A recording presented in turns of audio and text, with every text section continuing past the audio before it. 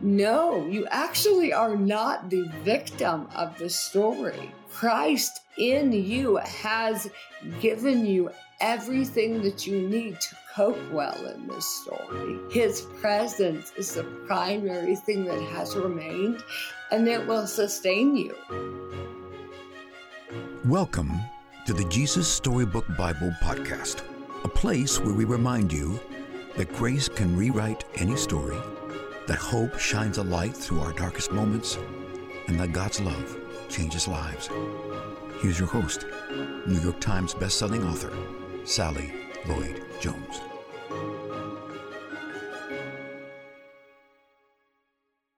Hello, I'm Sally Lloyd Jones, author of the Jesus Storybook Bible, which tells the story of God's never stopping, never giving up, unbreaking, always and forever love.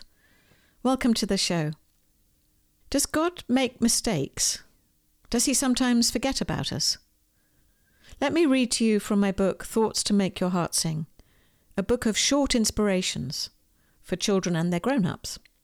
I got the idea walking through the canyons of New York City and seeing construction sites, which you basically see everywhere in New York City.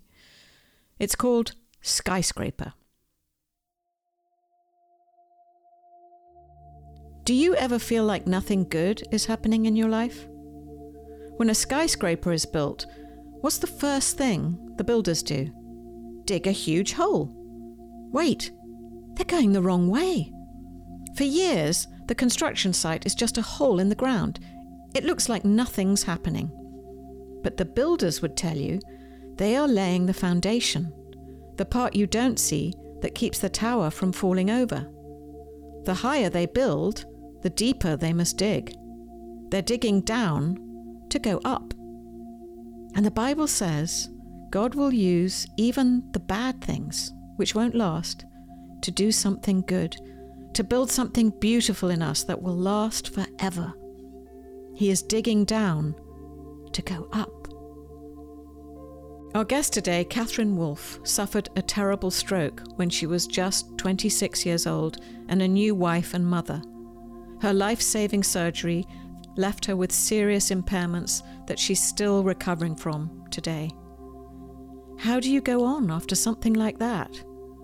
How did she end up in such a story? Does God make mistakes?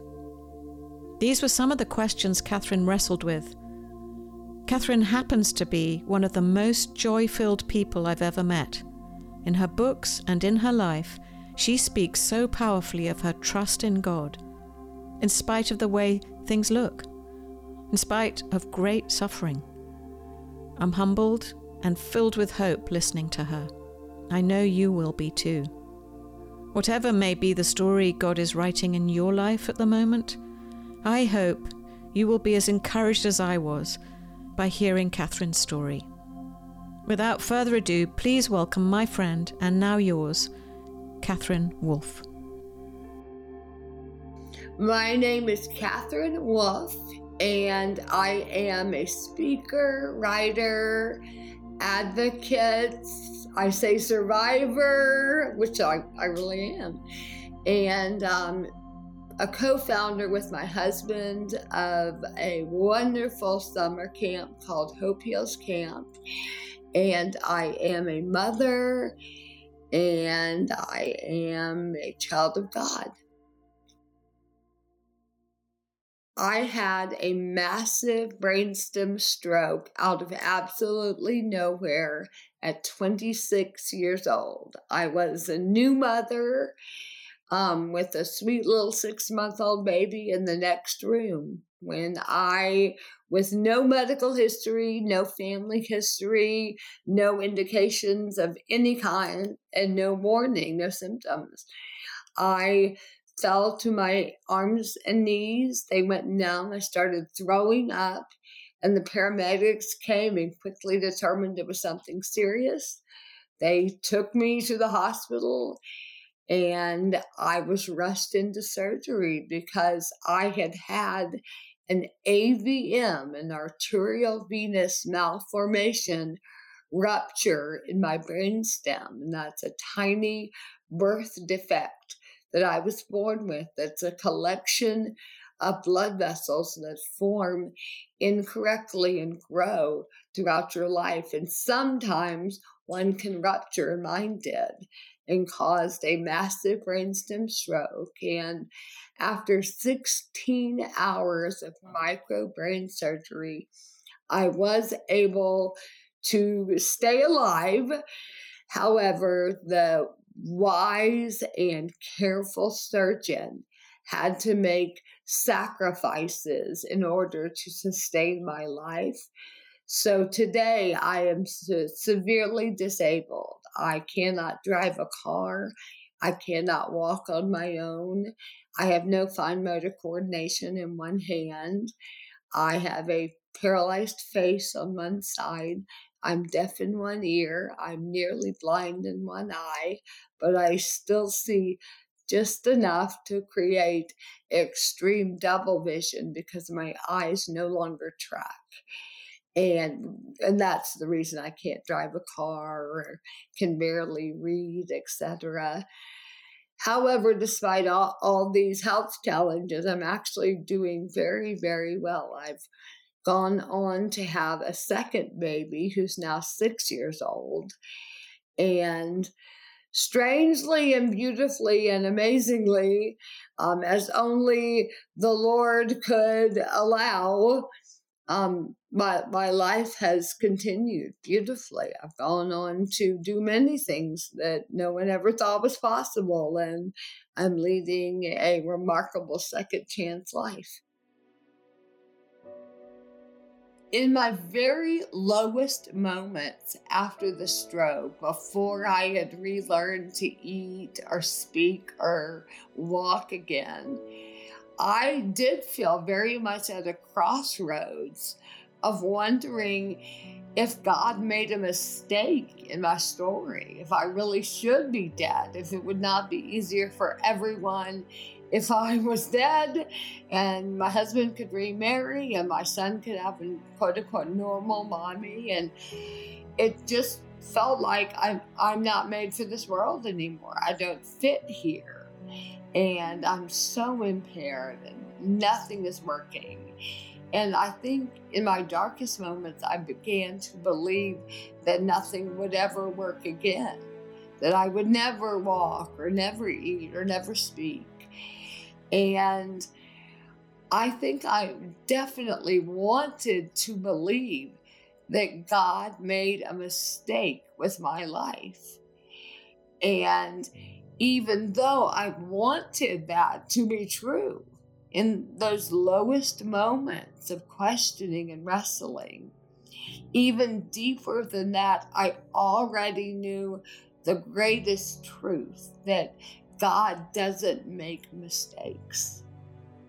I call it my awakening, the awakening of the scriptures that I've known since I was a little girl, that somehow, some way, all things are working for good, it says in Romans 8, and that the little AVM that grew in my mother's womb in my brain was when I was fearfully and wonderfully made. And God has purpose in everything. Greater is He in me than he who's in the world. And there was this sense of, I may not understand the ultimate big picture yet, but I don't need to. I trust Him. And I had very imperfectly, my goodness, spent my life walking with the Lord. And I knew His truths, and I knew the ultimate truth that nothing is wasted, and that God knows way beyond what my little mind can see and understand. He's writing a story with my life. Throughout all of the 13 and a half years that I've been living post-stroke in this disabled body, the purpose and the calling of my life has only been clarified, actually.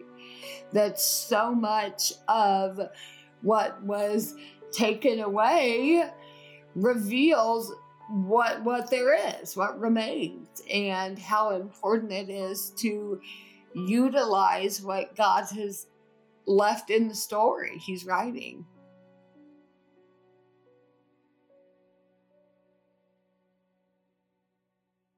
The reality is that we all have different afflictions. None of us are fully free from constraints on our stories, problems, pain, and limitations. So while I have many on the outside of my body, an outer wheelchair is in my story. Many people have huge invisible wheelchairs inside of them in their stories. And we're all coping with a lot of wheelchairs and a lot of pain and problems. And life is very hard for everybody. Nobody has that elusive, perfect life. I think there is so many opportunities in all of our stories, actually, to recognize that nothing in life is one note, that even in suffering there can be joy, in sorrow there is joy, in joy there is sorrow, that it's all very commingled in the Christian life. And good things and hard things are not mutually exclusive, that they coexist. And suffering is part of all of our lives. I think it's John, what verse is it? 16:33. In this world, you will have trouble, but you can take heart because I've overcome the world. So there is this reality throughout Scripture that there's hard times down here. It's not easy, but that we can take heart and persevere through our hard stuff. Here's a passage from the Jesus Storybook Bible where we meet Noah on the ark after God has made the earth rain for 40 days. Finally, the rain stopped. The sun came out and Noah threw open all of the windows. Hooray! Everyone shouted. Noah sent his dove out to explore, and it wasn't long before she brought him back a fresh olive leaf. Everyone knew exactly what that meant. She had found a tree and land. The water was going down. At last, the boat landed quite suddenly on top of a great mountain. As soon as it was safe, God said, "Out you come!" And so they did, everyone skipping and dancing onto dry land. The first thing Noah did was to thank God for rescuing them, just as he had promised. And the first thing God did was make another promise. I won't ever destroy the world again.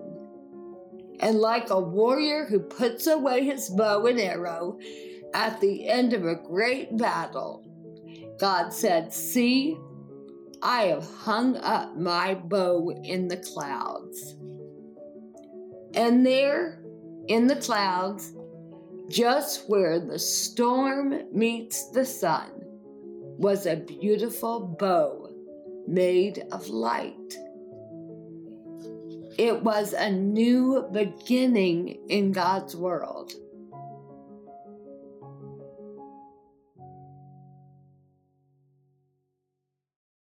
What is so incredible in all of our lives is that when we are, quote unquote, looking in the clouds, just where the storm meets the sun, that there's a beautiful, somehow bow made of light sitting up there.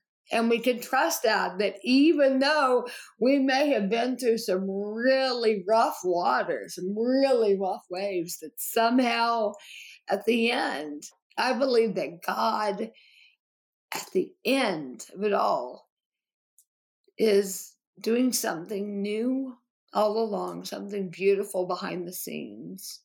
I tell my little boys that God made them to do hard things in the good story he's writing. And I say that because isn't that the truth we all need? That God made us to do hard things, but that ultimately it's a good story that he's writing because that's the only kind of story he can write. You can get the Jesus Storybook Bible wherever books are sold. To find out more about the book and all of Sally's other books, please visit Sally at sallylloyd-jones.com and follow her on Instagram at Sally Lloyd Jones and at Jesus_storybook_Bible. Before we go, don't forget, God loves you with a never-stopping, never giving up, unbreaking, always and forever love. Oh, hello, it's me again, Sally.